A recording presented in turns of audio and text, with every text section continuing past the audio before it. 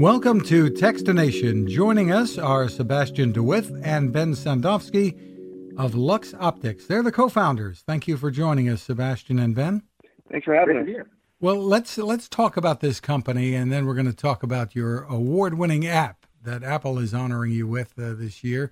And give us some background, first of all. Do you want to go first, Ben? Sure.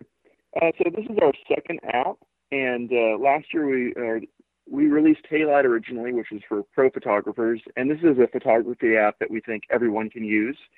It's designed for taking long exposures, so you take a photograph over several seconds, and this is great for removing crowds from busy spots. It's great for creating beautiful beautiful painterly-looking waterfalls. It's really a great app. Let's describe it for folks. This is called Spectre Camera, right? Yep. So Spectre Camera is an app for a long exposure. And typically when you take a photograph, you want to take it over a fraction of a second because you want to freeze motion and make everything super sharp and detailed.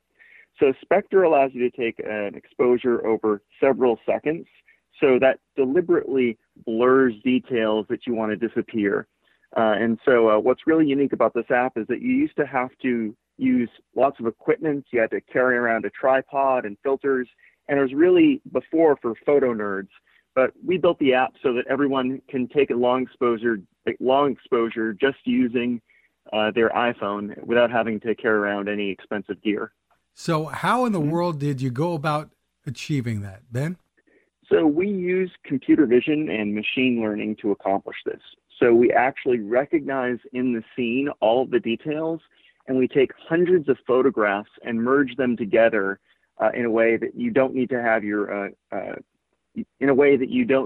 device locked in place. We'll automatically be correcting all of the movement in your hand using computer vision. We also recognize the type of scene that you're taking, if you're taking a photo during the day or at night, and we choose the appropriate post-processing. So we can recognize if you're taking a photo of fireworks or sparklers, or if you're taking a photo of a city street at night, and we'll apply a different effect on the scene. Sebastian, tell us about the user interface for this. As Ben was saying, this is usually a fairly complicated process to take a long exposure photograph. Yeah, and actually we made another app. Our first app was kind of a pro camera app, so it's more for people who know a little bit more about photography and want something more than the stock camera app that Apple gives you on the iPhone. So for Spectre, we really kind of turned it around. We wanted to make it extremely friendly to just about anyone. So there's actually not even any kind of photographic verbiage at all. You don't have to know what the shutter speed is or an aperture or anything like that. You don't have to change any settings. We actually made it deliberately really, really simple. So using all that cool technology that Ben mentioned, allow us to do away with all the little knobs and switches you would expect on like a regular camera that you would have to adjust to get such a nice scene. You basically just point it at, say you want to take a really nice photo of a beautiful flowing waterfall. You want that cool effect that most people set up their whole camera for over the course of 15 minutes. You just have to hold your iPhone somewhat steady. You have a little tiny phone that kind of moves around in little brackets so you can see if your movement is too much. But usually you can just hand hold it 3 to 9 seconds, and then you get your photo. So it makes it really a sort of a one-tap affair. And we really set out to keep that as simple as we could. Now, you mentioned waterfalls and maybe nighttime traffic scenes. What other kinds of scenes or situations might lend themselves to using this? Yeah, one thing we kind of accidentally discovered, Ben was, while we were first sort of prototyping the app, Ben was in Japan, and he went to a few of those touristy spots, the one where you always see a lot of people around. And we found that, so if you take a photo of a waterfall, normally you have this frozen motion, you see all the little droplets and stuff kind of flows together if you take a long exposure. If you take a photo of a crowd, because people move so much more so than water does, if people are walking around in a scene, if you take an exposure over the course of maybe 5 seconds or 9 seconds, you can usually get a shot of a place that's really touristy without any people in it, which is a really cool effect. So a highway or in Ben's case, like this beautiful shrine, you can just take a photo like you kind of wanted it, like showing the actual place instead of the people in it. It's as long as the people walk around. So that was really cool. That's one of the ways you can use the app as well. We're also impressed with how people, once we released the app, they came up with all sorts of creative, abstract ways of creating artwork with it. So they would deliberately make it blurry, or they would deliberately use it the wrong way, and they almost created these weird impressionist paintings using it. So we sort of just gave people the tool, and they've come up with all sorts of creative new uses for it. And Ben, what would the explanation be for people who are scratching their heads about why people in a crowded street scene, the people might disappear? Sure. So people are naturally sort of mulling around and moving about.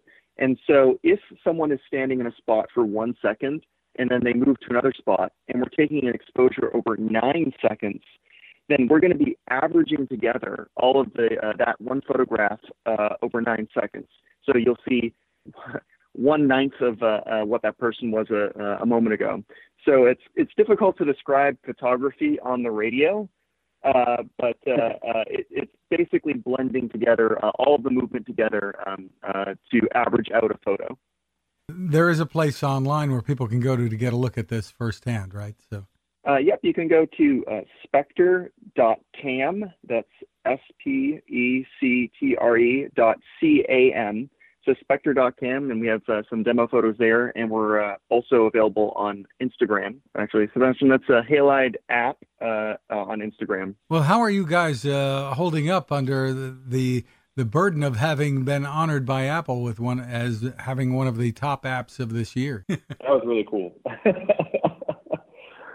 Yeah, we actually were invited by Apple a few weeks before to come to an event. Like, they don't usually do an event for this, so they were doing an event in New York City, and we got to kind of shake hands with the other App of the Year winners. We met some of Apple's executives and App Store staff who were super delightful, and then we actually demoed the app a little bit to some press there. So we met press from all around the world. It was really, really cool. And then, the afterglow is that we got so much press coverage and so many new users. It's really, really cool. Yeah, we couldn't have predicted this response because, again, we're just like two people. And so to be invited to such a huge event, it was super, super humbling. So got to ask, what's next for you guys? Are you already at work on something else? I think we're always iterating on the apps and always looking at different ways to improve them. So right now we've had so many new users come in, and we're listening to all the feedback. We're listening to the ratings and reviews. So we're definitely supporting the app and seeing how we can improve it. And we're really excited, though, in 2020 to see what we can do from what we've learned now on our second app. And once again, you can find it in Apple's App Store, Spectre, Spectre. I don't know if that's a James Bond tribute. Spectre Camera is the name of the app. Ben Sandofsky and Sebastian DeWitt, thank you for taking the time with us. Thank you. Thank you very much. Cooking with the Power of the Sun.